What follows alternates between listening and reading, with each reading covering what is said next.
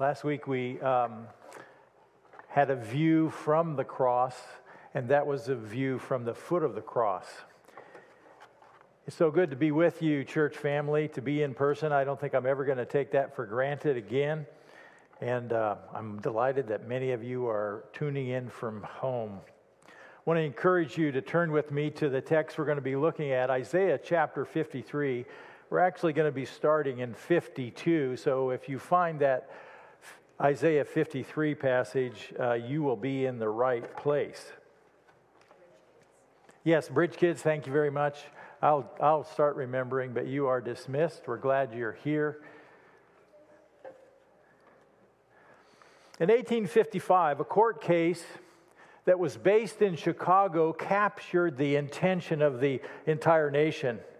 The case actually started in 1845, and there was a settlement, and then it came up again in 1847, and there was another settlement. And then in 1853, it came up again, and there was another settlement. But in 1855, it was in Chicago. And it was called the Reaper case, not the Grim Reaper. This was a mechanical reaper, and it was really a big deal in those days. And it focused on farm equipment invented by Cyrus McCormick. It was a high-stakes event. And so they brought in the best legal minds in the country. They were all from Ivy League schools back east. And since the judge was from Illinois, this team of legal minds decided to invite a local guy, somebody from Illinois, some small town guy, to be on their team so that, just to show that they cared about people from Illinois. When the local Illinois attorney arrived, his teammates were stunned. He was poorly dressed. He was disheveled. He had a small town accent, and he spoke with folksy vernacular phrases. The Ivy League lawyers called him a country bumpkin.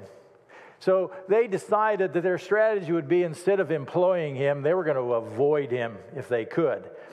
And one of these Ivy League lawyers was named Edwin Stanton. And he said, "Let's do away with this long-armed ape."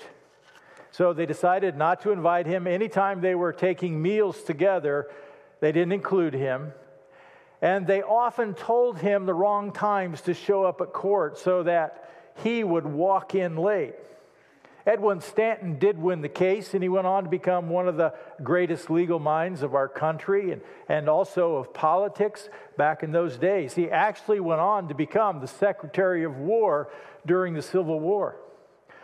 But the last laugh was on Edwin Stanton, because that local attorney, the country bumpkin, was named Abraham Lincoln, and he became the president.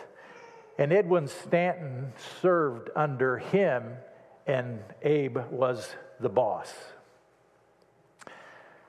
That's the same thing that happened in Jesus' day. He caught people off guard. They didn't see or understand who he was and what his potential was.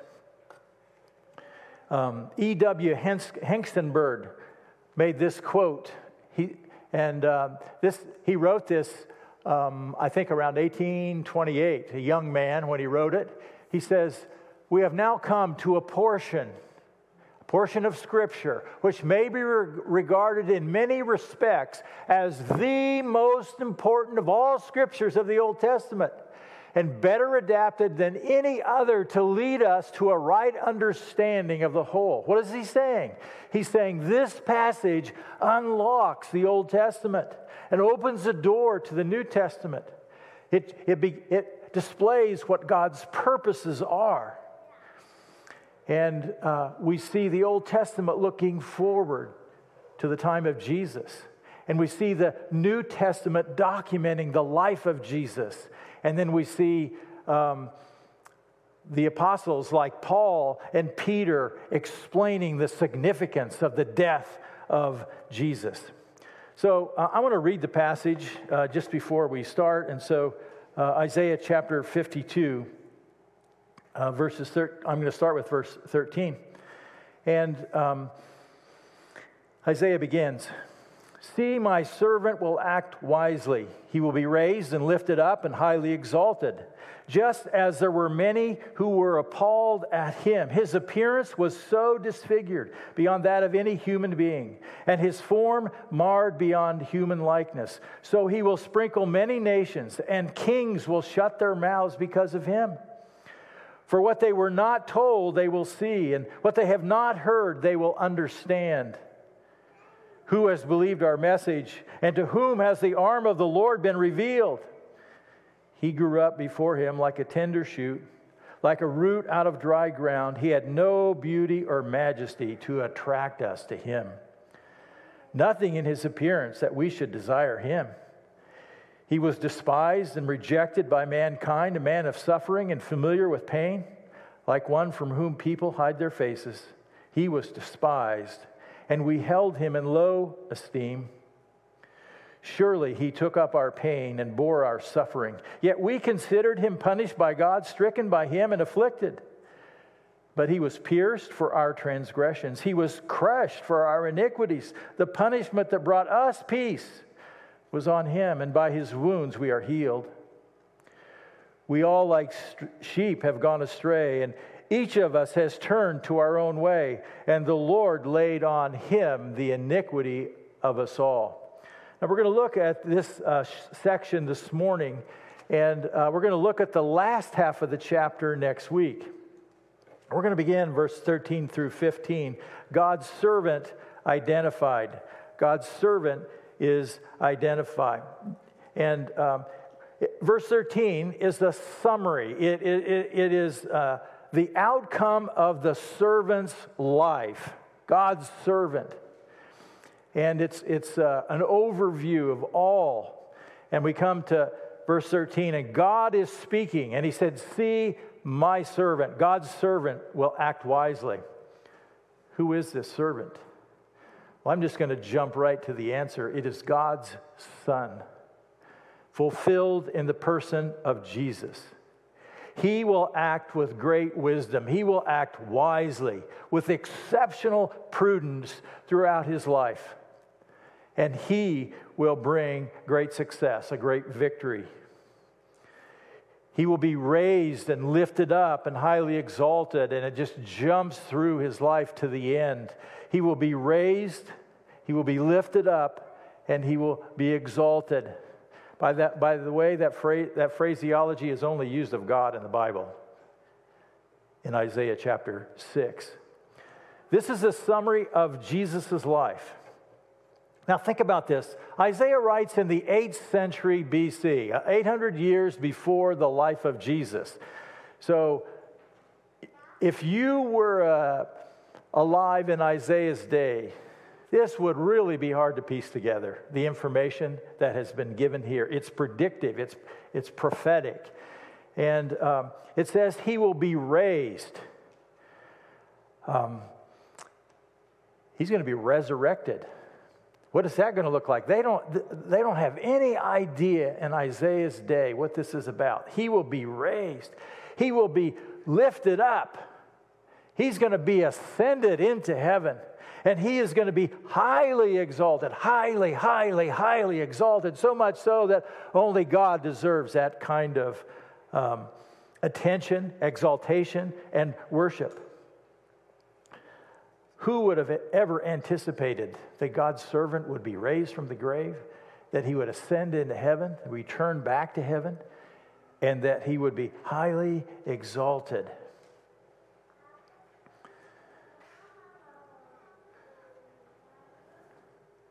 In John chapter 3, verses 12 through 15, Jesus alluded to this passage.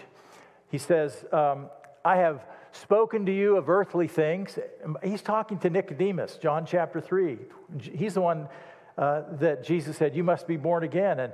And Nicodemus says, how can that be? Can I go into my mother's womb a second time?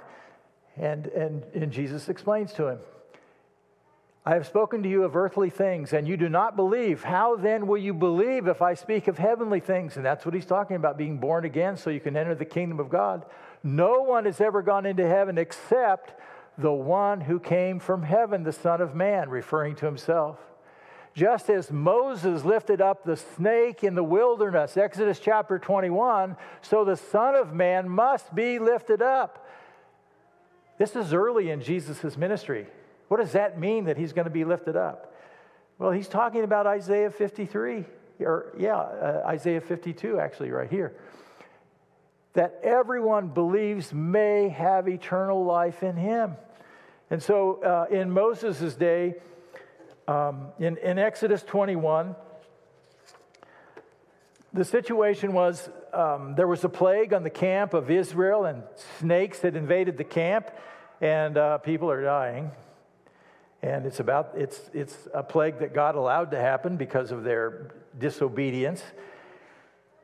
God told Moses to make a bronze snake and then to put it up on a pole, and then to have the people of Israel come and gaze on this pole to look at the bronze snake. And that required their obedience, and it required an act of faith. And God healed them, and God delivered them because they followed through on God's instructions. Jesus goes on to say that so Moses lifted up the snake in the wilderness, so the Son of Man must be lifted up, so that everyone who believes may have eternal life. He's talking about the gospel, and they have no clue what he's talking about yet, but he's beginning to make the offer of how to get connected with God, how to be born again, how to get connected with the eternal spiritual world, the true and living God. Isaiah continues writing in verse 14, his appearance. God is speaking here in verse 14. Just as there are many who were appalled at him, his appearance was so disfigured beyond that of any human being, and his form marred beyond human likeness. So we've started with this overview of Jesus' life, and now we go right to Good Friday, or that Friday, the day of the execution, the day of the executioner that we heard from. It's on this day, beginning early in the morning, that this servant, God's servant, would be brutally beaten. He would be disfigured. He would not be recognizable in his appearance. Sometimes people, focus on the cross and they talk about how brutal it was, and there is a real place for that. And sometimes people kind of gloss over it. What God says here in Isaiah, it was really bad. His appearance was really bad. He's been beaten. His back has been ripped open. Remember, he's been scourged. He's been mashed. He's had many blows. And his face would be quite swollen. His appearance was appalling. It was distressing. Who could have imagined that God's choice servant, God's Messiah, God's anointed one, would be in this place?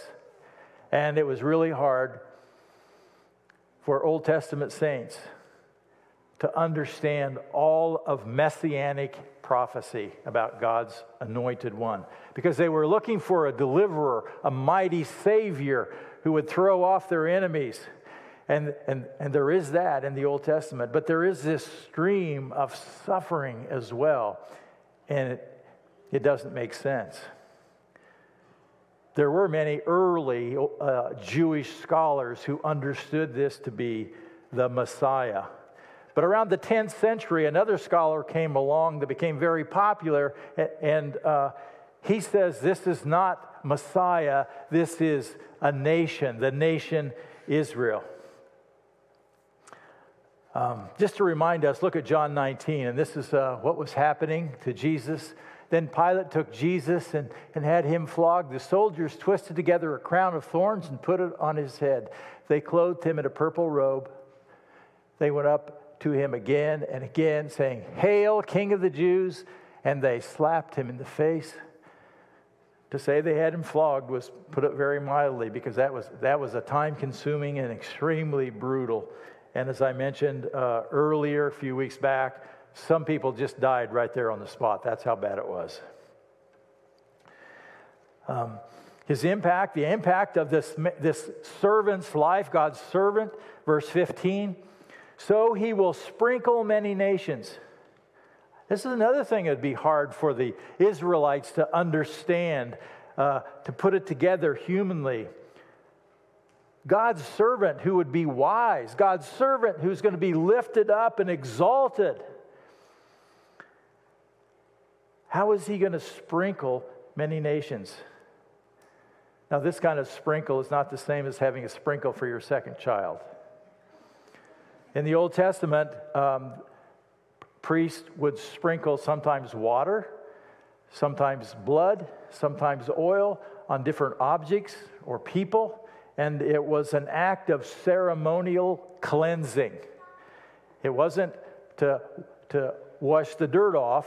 It was to show that this was ceremonially cleansed, or now considered to be holy, now to be considered to be usable in the service of God, sprinkled. Well, this servant of God is going to sprinkle many nations, and this is about spiritual cleansing. And one of the interesting things about this, it's the nations, it's the non-Jewish people. That was really hard for Jewish people to understand in the 8th century and in the 1st century. They didn't see this coming, even though it's been in the Scriptures. To sprinkle many nations. And that's going to happen when Jesus dies and his blood is shed and it pays for the penalty of sin. And then he can offer spiritual cleansing to all people everywhere. And then he goes on to say, and kings will shut their mouths because of him, for what they had not been told they will see, and what they have not heard they will understand. Kings referring to leaders of the nations, the Gentile people, the non-Jewish peoples in the world, and that's most of the people in the world. The kings, the great men of status and position, will one day be amazed. One day they're going to hear about God's Son. And their history is moving toward that in Philippians chapter 2, verses 9 through 11. One day every knee is going to bow. Every king ever born is going to identify who Jesus is, and they're going to bow before him, whether they do it with joy and worship or whether they do it in extreme humiliation under his judgment. One day, many will understand. They will be in awe of God's servant. So God's servant is identified at the end of chapter 52, and we come to the beginning of chapter 53. God's servant is despised. And Isaiah 53 begins with a question. And now the question is from the nation Israel. The nation Israel is speaking out here. In the future, looking back at this time of God's servant. Verse 1, who has believed our message, and to whom has the arm of the Lord been revealed? The question is about belief. The question is about faith. The question is about trusting God's message. And to whom has the arm of the Lord been revealed?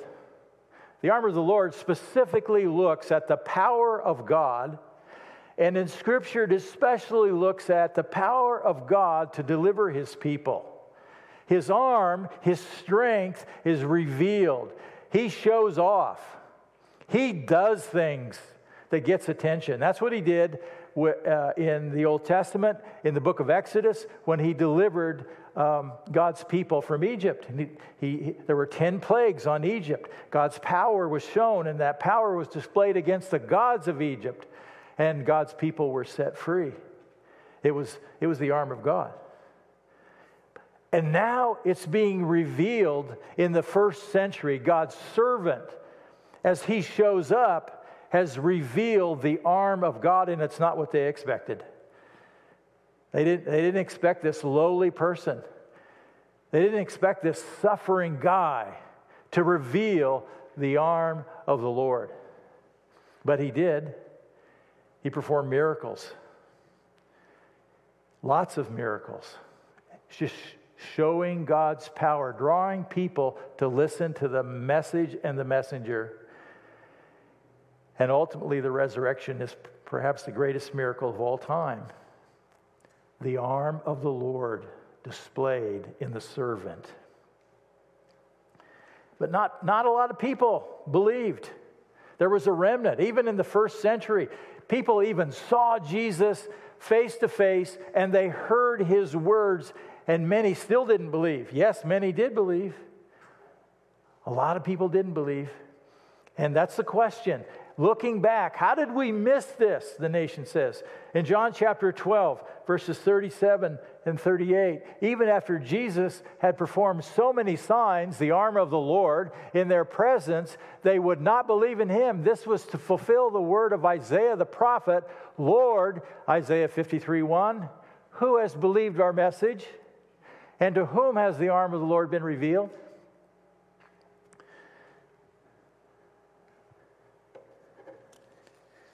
It's fulfilled in Jesus' lifetime. In Romans 10:16, but not all the Israelites accepted the good news. This is the Apostle Paul looking back. He says, for Isaiah says, Lord, who has believed our message? You would think if anyone would believe, it would be the nation Israel. It would be the Israelites. Verses 2 and 3, again, Israel is speaking from the future as if they're looking back in history. And there is a great miscalculation, verses 2 and 3. Israel, as a nation, made a great miscalculation. Verse 53, verse 2. He grew up before him like a tender shoot, like a root out of dry ground. He is God's servant. It's Jesus. He grew up before him, meaning God the Father, like a tender shoot. You know, there was life there, but it wasn't impressive. It didn't look like it was necessarily going to be anything great. We couldn't tell that. Like a root out of dry ground. Well, the ground was dry and there was a root, but it doesn't look like it's going to survive. And the dry ground is kind of representative of the spiritual environment of the day. It didn't look like this is when God's deliverer, or it didn't look like he should come from Nazareth. What good thing comes out of Nazareth? He had no beauty or majesty to attract us to him, nothing in his appearance that we should desire him. God's servant didn't come with the world's trappings. He did not come with a royal pedigree or a high position. He was not taller or more handsome than other men. He was not rich and famous. He did not look like a superhero. He was just ordinary. He didn't have a formal education. He was self-taught. Israel they miscalculated God's servant.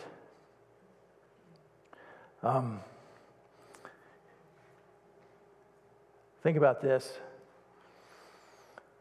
Israel was so focused on what was cool and what was like normal in their society that they missed what God was doing. They missed hearing, they missed seeing. Is that a danger for us?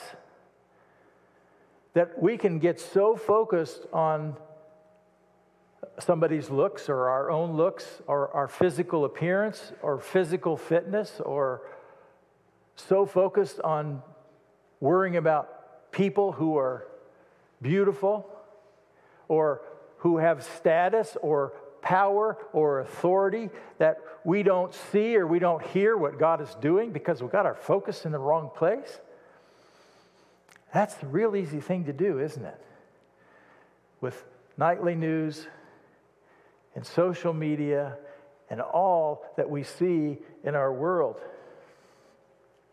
Verse 3, he was despised and rejected by mankind, a man of suffering, familiar with pain. This is God's servant.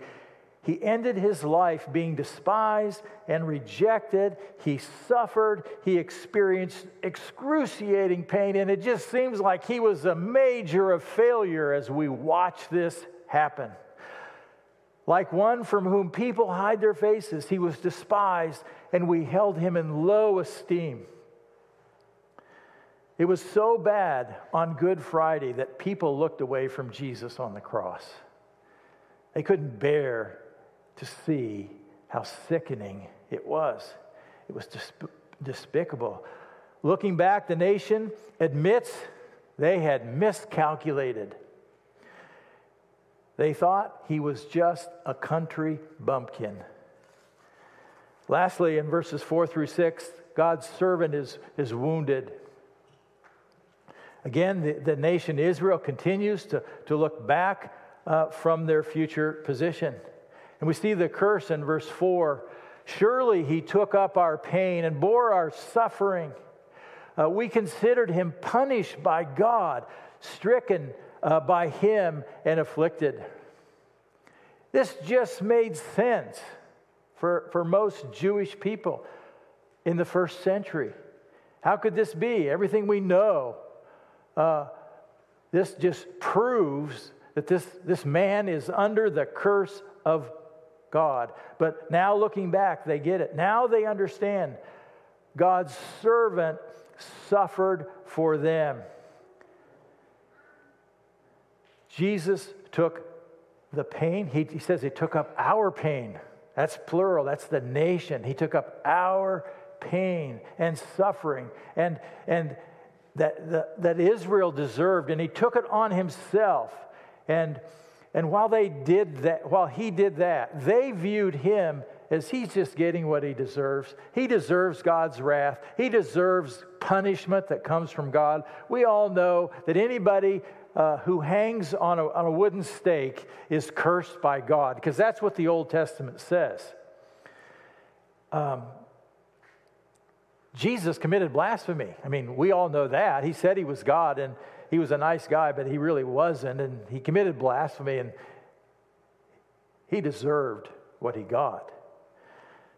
Galatians 3:13, the Apostle Paul reminds us, he says, Christ redeemed us from the curse of the law by becoming a curse for us, for it is written, cursed is everyone who is hung on a pole, because Jesus had to become a curse. He became a sin offering. And when he did that, when the sin of the world was on him, he was a curse. He became a curse for us. Verse 5, we have his piercings. He did not wear piercings. He was pierced, okay? His piercings, verse 5, he was pierced for our transgressions. He was crushed for our iniquities, another synonym for sin. The punishment that brought us peace was on him. He didn't get what he deserved. 800 years before Christ, it would have been hard to understand what it would mean for God's servant to be pierced. I mean, nobody was thinking crucifixion. Didn't cross anybody's mind 800 years before. Wouldn't have crossed Isaiah's mind, even though God is using him to bring out the message. But the prophet was right. He was pierced for our transgressions. He was nailed to the cross by an executioner. He did it for us. He was not guilty. He did not deserve punishment. Yet the punishment that he took brought us peace. We get the benefit. The Apostle Paul says, being justified by faith, we have peace with God through our Lord Jesus Christ. It's about a new relationship. It's about a new life. It's about an eternal relationship with God, a spiritual relationship.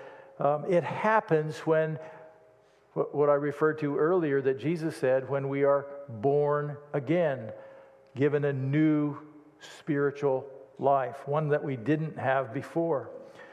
And then Isaiah writes, and by his wounds we are healed.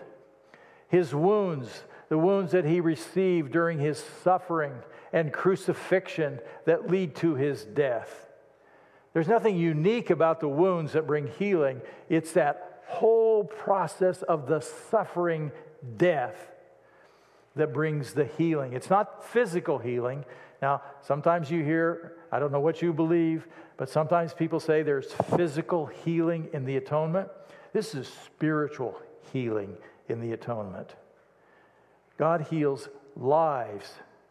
God restores and rebuilds lives. He forgives sins and gives a whole new spiritual set of resources. Yes, God still heals. He does. And God can heal whenever He wants to. But physical healing is not guaranteed, and it is not promised in this passage before us. The Apostle Peter refers to this in chapter 2, 1 Peter chapter 2, verses 23 and 24. When they hurled their insults at him, he did not retaliate. We've seen this. When he suffered, he made no threats. Instead, he entrusted himself to him, to his Father, who judges justly. Next slide. He himself bore our sins in his body on the cross that we might die to sins and live for righteousness. That was his purpose, that he would die to sin so that we could have something better, so that we wouldn't experience the consequences of our sins. And by his wounds, you have been healed. And he's talking about all believers being healed spiritually. And then we come to the last verse in this section. It's his atonement, verse 6.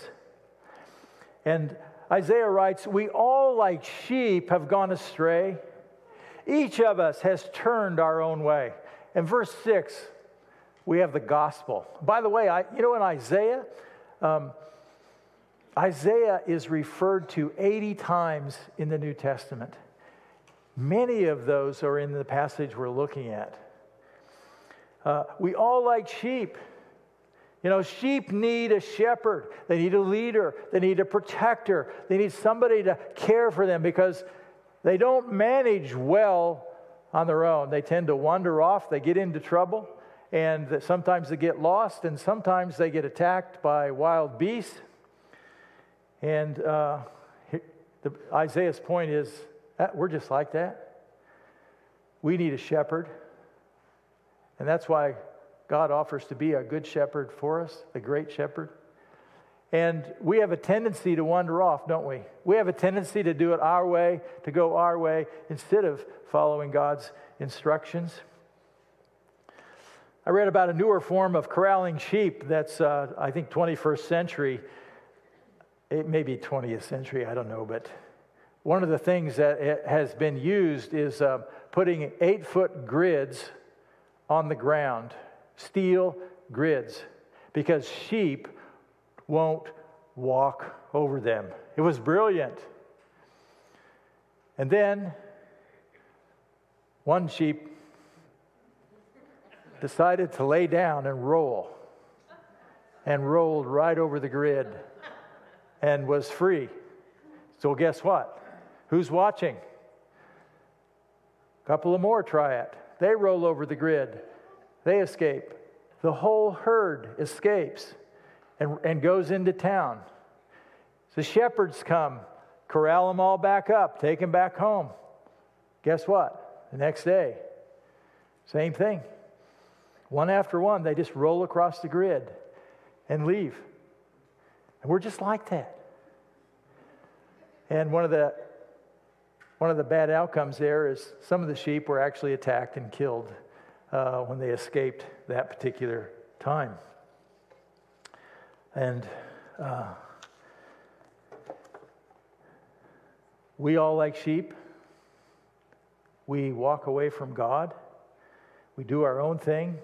God has a way, and we have a way. And here's the gospel. The Lord has laid on him the iniquity of us all. All.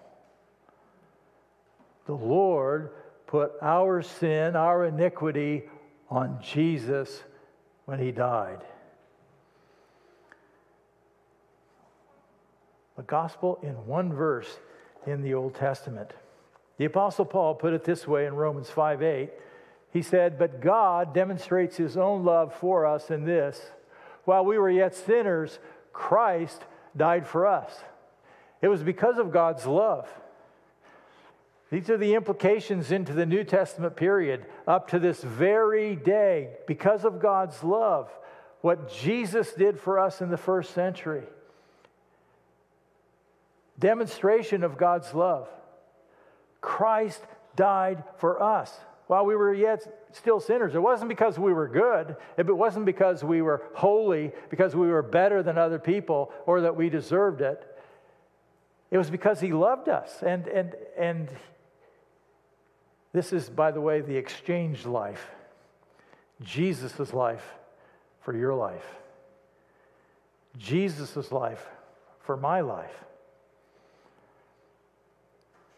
Romans chapter 3, verses 25 and 26, Paul writes, God presented Christ as a sacrifice of atonement. There's that. Atonement is this whole idea. See, God is holy, and we are not. And if we're going to be in a relationship with him and be close to him, that has to change. And the way God is the one who solved the problem. It was the work of God. It was the work of Christ. There had to be a redemption. And so God did it himself. He sent his son Jesus, and Jesus would die. And because of who he is and because of his life is infinitely valuable, God poured out his wrath on Jesus, and Jesus took it all. All. And because of who he is, he can pay for it all, for all people, for all time, from the beginning until Jesus returns. For all people. And God the Father is fully satisfied with the payment that Jesus made. It's called propitiation. Through the shedding of his blood to be received by faith. That's the key. Received by faith. This message has to be received. Isaiah said, who's believed our report? It still comes back to that today. Who has believed? It has to be received by faith. He did this to demonstrate his righteousness. Next slide. Because in his forbearance, he had left the sins committed beforehand unpunished, meaning those sins in the Old Testament were not punished until Jesus came along. He did it to demonstrate his righteousness at the present time, so as to be the just and the one who justifies those who have faith in Jesus. To be the just. God is just, perfectly just, the righteous judge. He understands total and complete justice, and we fall way short. And so what does God do? He becomes the justifier. He becomes the one who makes things right. And he did that through Jesus. And we don't have to do it for ourselves. Sometimes people try to do it. They try to be good. They hope they're good enough to be accepted by God. And that's never going to happen, because nobody, no matter how good they are humanly, can ever be accepted by God. It's only through Jesus Christ, and it's by believing in him. We've talked about the exchange life. His life for your life. If you're a Christ follower, that's exactly what he wants from you. He wants you. He gave himself totally and fully for you. He gave everything. And that's what he wants from you. He wants you to give him everything. He wants you to be a fully devoted follower of Christ. He wants you to present your body as a living sacrifice for Him. That's what the Christian life is all about. If you're not a Christ follower, He doesn't have that same expectation of you. What He wants you to do is to begin that relationship. He wants you to start. He wants you to step toward Him and to reach out by faith and to trust Him. Jesus died for you. Can you believe that? Can you receive that as true? Can you accept that? That your sins are paid for. And only He could do that. And that enables you to begin and to start and become a follower of Christ. And Jesus wants to be your Lord. And He wants to help you and He wants to lead you. But if you haven't come to faith in Christ, you need to start there. And as we close this morning, I just want to give anyone here or anyone at home an opportunity to put their trust in Christ. And I want to do that by just saying a prayer. And so I want to invite everybody in the room to join me in this prayer. And we'll just pray this silently. And if you're a Christ follower, I want you to just pray for this time. If you're not yet a Christ follower, I want to invite you to pray with me silently from your heart. Let's bow in prayer. And if you're at home, you can, if you have not yet placed your faith in Christ, please pray with me this morning. This is just, it's not a magical prayer. It's just a way to express your faith, to talk to God. So let's pray. Dear God, I admit that I'm a sinner, that like the sheep that stray, I have strayed from you. I've walked away from you. And I understand that Jesus died to pay the penalty for my sin. Thank you. And I just trust Jesus right now. I believe what you said about your Son. I believe that He died for me. And I want to begin a relationship with you. And I just ask you to help me to follow you and to become a person that you want me to be. Thank you for this opportunity that you've given me now. Thank you that you offer me forgiveness. Now, if you prayed that prayer with me, if everybody would just continue to keep their heads bowed. If you prayed that prayer with me, would you mind just slipping up your hand so I could see you? If you prayed with me, just slip up your hand. Anyone else? Thank you. You can put your hands down. And so, Father, so grateful for your faithfulness to us. And for those who've prayed this morning, whether they were at home or those who prayed here today, God, that they may have a sense of your presence right now. May they know that they are forgiven by you, not because they deserved it, because it was a gift from you. And Father, may they just seek to follow you one day at a time. And then, God, for all of us, may we just think carefully about what it means to have an exchanged life, recognizing that as a follower of Christ, we need to be totally in and fully devoted. As we think about that today, as we think about it this Easter season, God, grow our hearts and get our attention and help us to focus on what it means to follow you. For every one of us, there are different things in our lives, and yet there is one God, and you know us and love us and are helping us, and just show us what those things are and enable us to be filled with the Spirit and to follow you. For Jesus' sake, I pray. Amen.